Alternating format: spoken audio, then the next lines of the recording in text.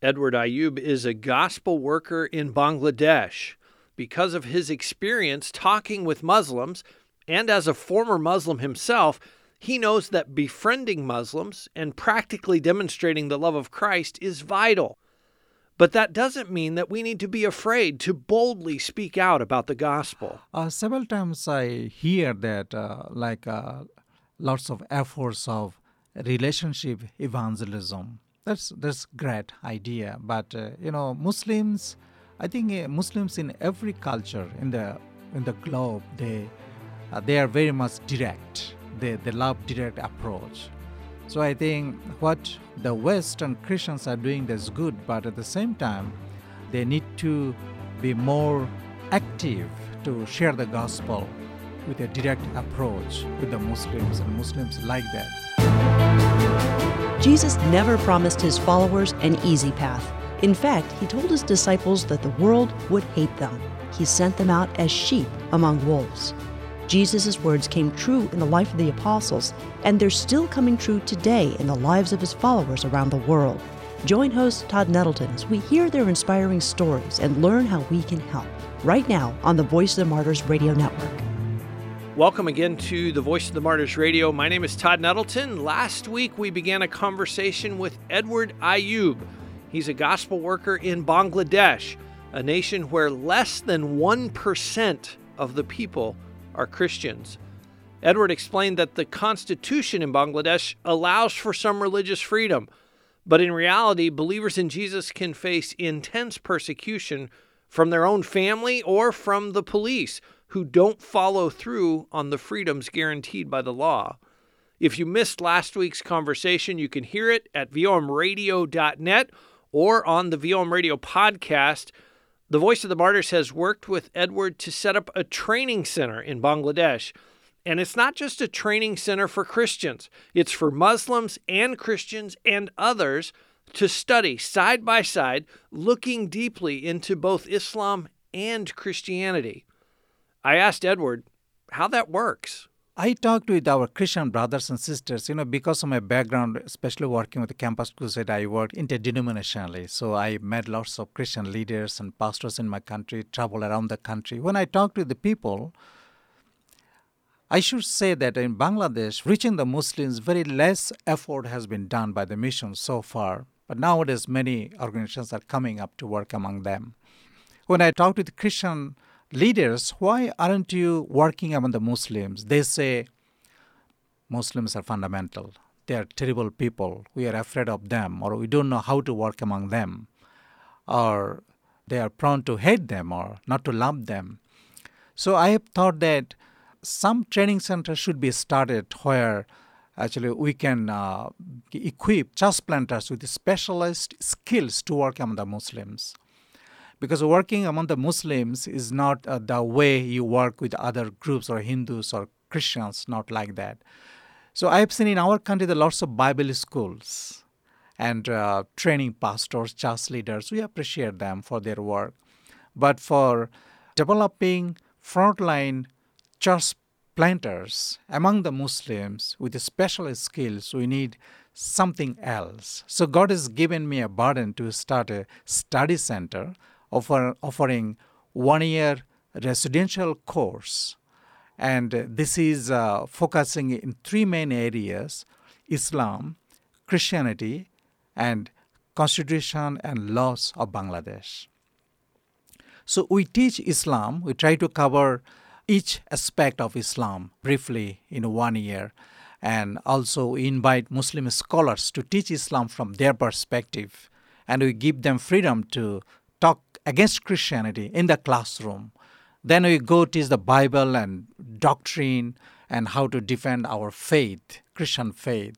And we teach our constitution and laws of Bangladesh. So with this package, we have seen that our church planters are very much able to respond to the challenges, to the questions they face from the Muslims.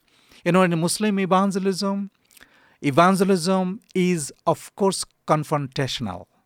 Without confrontation, there is no presentation of the gospel with a Muslim. As soon as you start sharing the gospel, they would flood you with many questions and challenges. So you need to know what are the answers. They would attack you, your Christian faith, and you need to know how to defend your faith on the basis of the biblical teaching. So we are doing these things to equip church planters. But we have seen that over the years, this study center has been going on for more than 10 years. We have seen that study center has become great evangelistic tools, because we are inviting students from Islam, from Hindus, and from any Christian backgrounds, from any Christian religion. So when they come, we have lots of books in the library on Islam and Christianity. So they compare both religion there. They talk, they interact. And maybe after 2-3 months, we have seen many Muslims are telling, we want to become follower of Jesus Christ. I want to talk about one girl who's very interesting. She was a college student, and she had a love affair with a secret believer in our area. And that boy, he believed Jesus Christ. He was baptized, but when both of them having love affair or dating, and the boy has never told the girl that he was a believer. Now they married in an Islamic way. So the boy thought after marriage he would share the gospel with her. But after marriage, when the girl started observing there's something wrong in the life of her husband, he was not a true Muslim, something else. So she started creating trouble in the family. And the family atmosphere became like hell, always quarreling, anger, and fighting. Then one of the senior Muslim convert believer, and he advised, why don't you go to the study center run by Presbyterian Church of Bangladesh? Maybe you'd find some solution. So the couple came to our center for studying. And the girl was furious. She tried to leave the center 3 or 4 times, but we encouraged her. Stay. We are not enforcing you to become a Christian. We are not giving you pressure. You learn Islam and Bible from here in a very lovely, free atmosphere. We are not giving you any pressure. But she was very talented. Even though she was Muslim and fighting with her husband, but in the study, she scored highest mark in the class. So I was very interested to see her faith in Jesus Christ, because we need this type of girl. Mm-hmm. Then after 2 months, she came to me. She told me, "Sir, I want to have baptism." I said, "What? Why do you want to have baptism?" I told, I accepted Jesus as my Lord and Savior. I was amazed. And then she was baptized. And still she is working with Christian Mission. She has finished a 1-year course. She is a very talented girl, and the family is in peace now. So you see lots of lives have changed. And I think it's very interesting that you want the Christian students to be taught by Islamic scholars. You want the Islamic scholars to be firm and go after them and try to convince them, so that when those church planners get out in a village, they've thought through all these questions. Yes, they're already ready. They know, they are learning what they are going to face right after their assignment in the field. So they are getting the training earlier ahead. Yeah. Are there particular, we talked a little bit about your path to faith and the fact that you felt darkness. You felt that there was sin that you could not overcome within Islam. Are there particular themes or truths within the gospel that seem to resonate with Muslims more than maybe other ways of presenting the gospel? I have seen that. I try to study the Quran and Islam since my boyhood, and I try to study my Bible. I have seen that basically Islam and Christianity, these both religions are totally incompatible. And I don't see any common ground between these two religions. If I give example, like doctrine of God, doctrine of Allah. Allah in Islam is a different one than the God Yahweh in the Bible. It's different because we believe in Trinitarian God, but they believe in Allah is one, and they reject the Trinitarian view of God. Like sin is different. Then if you go salvation, they believe for salvation in the Quran, in Islam, is your faith plus good works. So it's different. If you go for like eschatology, the view of heaven in Islam is worse than the present corrupted, sinful world, because they view Islam that there will be very beautiful, wide-eyed hur or omen beside you.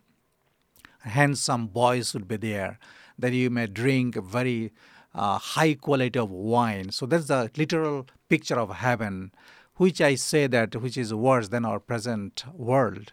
But in Christianity, heaven is actually being with God in the book of Revelation, fellowshipping with God, being with Jesus Christ. So it's all different things in terms of faith and fundamental faith issues and doctrines, all different things. And I think that's an important truth, because one of the things that has happened in America is some people have tried to promote this idea that, well, Muslims and Christians, we all worship the same God. We just see it a little differently, but we agree on more than we disagree on. But what you're saying is, no, they're fundamentally different faiths. Yeah, I think we have seen in Bangladesh, many of our friends are doing that when they go to the Muslim field to share the gospel. Actually, because of fear and persecution, they start their approach in this way. Your Allah and my Allah, the same one. Your prophet is Muhammad, my prophet is Jesus, only the difference, but actually one Allah.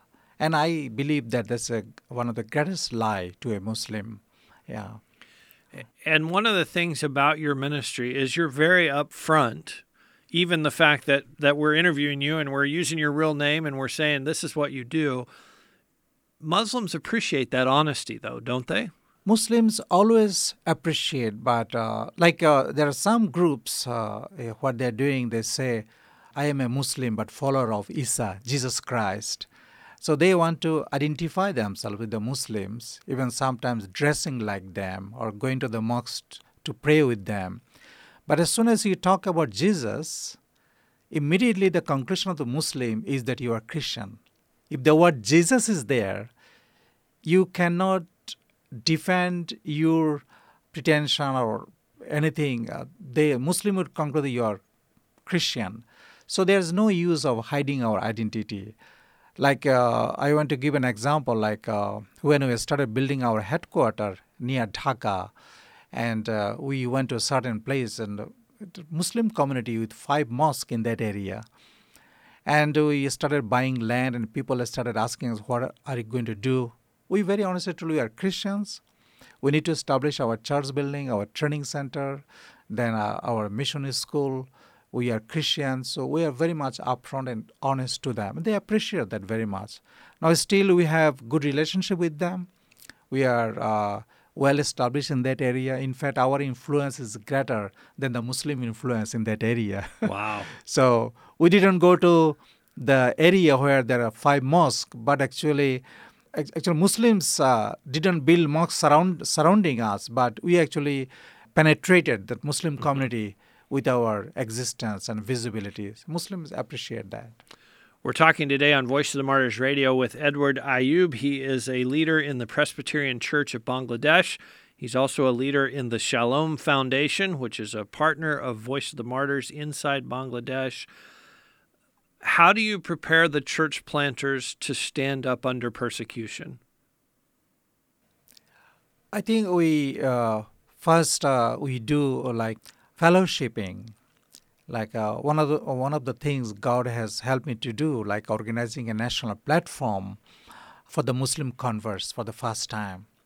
We started bringing Muslim converts into Christian faith in one place for 4 or 5 days. And the largest one, I know, 1,200 Muslim converts in one place. Many Americans went there to speak. And many local Christian leaders and many missionaries were afraid to conduct such type of like great momentum activities. But we did that. And because of that, when Muslim converts see that they are not alone, the converts are everywhere in the country, educated Muslims are becoming Christ with great testimonies, with suffering, so they are very much encouraged. So lots of chances for socializing, fellowshipping together, encouraging one another. So that's one thing, bringing them in one place. Then we need to teach them the theology of suffering, because we cannot sleep away suffering. We cannot avoid suffering. This is normal. This should be expected according to the teaching of the Bible. And we need to teach that. If we want to avoid suffering, I think we would be very weak in faith and we wouldn't be able to face persecution. So in our study center, we have class on suffering. We have one subject on persecution. So we have included all these things in our study center for teaching. And when we sent church planters into the Muslim field, at that time, in the beginning, they have fear, but, in our denomination, each church planter has to share their faith with at least 40 Muslims per month.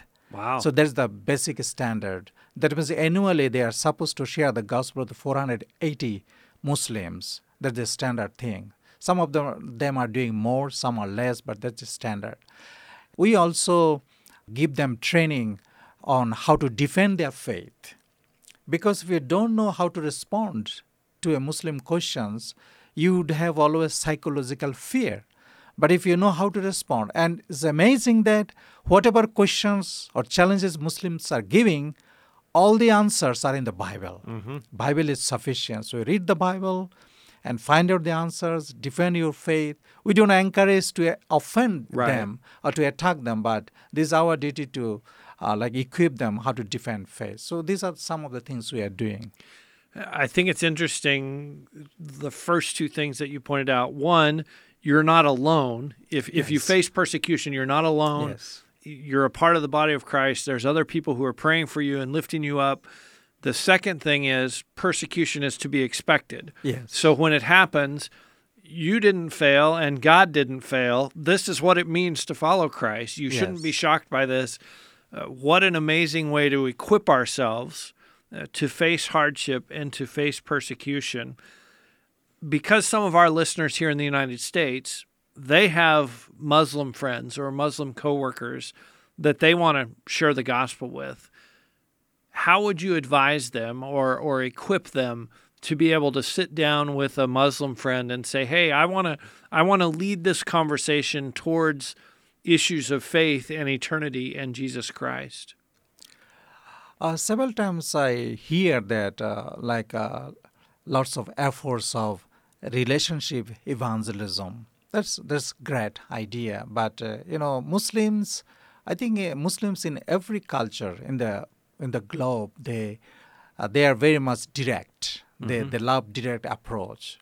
So I think what the Western Christians are doing that's good, but at the same time, they need to be more active to share the gospel with a direct approach with the Muslims, and Muslims like that. Christians should remember that they should be excited of the Christian gospel, of the faith, the Lord we have, the faith we have. At the same time, we need to remember that Islam is a very fragile, very breakable religion. Because of war, it has been started, and Muslims react because they're afraid of the destruction of their own religion. They think that if somebody becomes Muslim, and that would actually attack us, and many others would follow. That's why they are always raise their voices. Even if you see, when there was a cartoon drawn by a cartoonist in Denmark, in the whole world, there was a destruction of churches, attacking Christian community. And one of my Muslim scholars, he's my close friend, and he was furious to criticize Christians because of the cartoon. I asked him, why are you so furious to Christians just because of a cartoon? Can a cartoon damage your religion? Is it so weak? And he was speechless. He didn't have any answer because he didn't think in that way. So we don't have to be afraid. We should be honest and bold, because the gospel we have we should be bold of. We should be courageous and share this with the Muslims. So we should be direct with them to give the gospel. And I love the way you mentioned that Islam is a fragile religion. There are some questions that Islam cannot answer. Yes. And you talked about even in your own life, what's going to happen to me after I die? I don't know. Yes. And so there are some questions that Islam just doesn't have answers for. The gospel does. Jesus does have answers for those questions. So we encourage our listeners, as you encounter Muslims, they are not afraid of a conversation about faith. They're not shy about talking about what they believe. Yes. Let's not be shy about what we believe. Let's talk about it. Let's put it out there. We're talking today on Voice of the Martyrs Radio with Edward Ayub. He is one of our partners in Bangladesh. Edward, as we finish up, we always want our listeners to be equipped to pray. How can we pray for Bangladesh, both for the Christians, for the church there, and for the country as a whole? I think one of the greatest challenge of church planning among the Muslims in Bangladesh is lacking discipling. When we have seen, I have mentioned that we have worked in the whole country bringing Muslim converts in one place in one association platform. Our experience is none of them has gone through proper discipleship. And when we have discovered the lacking, we try to emphasize in discipling, and we have found out that in 200 years of Protestant mission history and over 400 years of Catholicism in Bangladesh, there hasn't been any discipleship material to apply for the Muslim converts, especially the new believers from Islam. So there's a big lacking area, and by the grace of God, so far, 2 discipleship materials are available. If the churches can use that to equip their new converts, that will be big help. So you can pray for that level of discipling. If they are not well discipled, they'll be weak in faith, they'll be backsliding, compromising in faith, ethical violation or backsliding, all this problem would be there. So we need to disciple them well. So pray for the church as they are discipling new believers, that they will grow strong in the faith and really drive their roots down into God's Word. Yes. And please pray for our country, because there are more than 55 Islamic terrorist groups, according to the government, according to the newspapers, according to the media. So all these names are known to the government. There's nothing to hide. And for the law and order situation in Bangladesh, government is trying to hunt them down. But still, it's a densely populated country. The marketplaces, villages, lots of people, sometimes it's very difficult to find out. So we need to pray the stronghold of this terrorism. Because of that, many Christians are in fear, so that Christians can be bold rather than be afraid of. We want to see these groups, radical groups, come to Christ, and we need to share faith with them. Amen. Radical Muslims can become radical Christians, the kind who will go and share the gospel and be bold in their faith. Bangladesh has 170 million people in a very small area. 1% Christian, or less than 1%. Less than 1% Christian. Less than 1% Christian. So as you pray for souls. Pray for Muslims and Hindus and others to come to know Christ in a personal way. Edward, thank you for your ministry. Thank you for your heart for the people of Bangladesh and your heart for the Lord. And thanks for sharing this week on Voice of the Martyrs Radio. Thank you for partnering with us as a great resource. We are encouraged. Yes, thank you very much. Edward, it's an honor and a blessing for us here at VOM to stand with you and with our brothers and sisters in Bangladesh. You've been listening to the Voice of the Martyrs Radio. Thank you for taking time out from your week to be with us. As always, you can connect online at vomradio.net. If you're just joining us at the tail end of this conversation, please go back and listen to the whole thing at vomradio.net. We'll also give you links there to subscribe to the VOM Radio podcast. Next week, Lauren Cunningham, the founder of YWAM, Youth with a Mission, will be here with us on VOM Radio. Find out why he says one of the most important things we can do is to saturate countries with God's Word.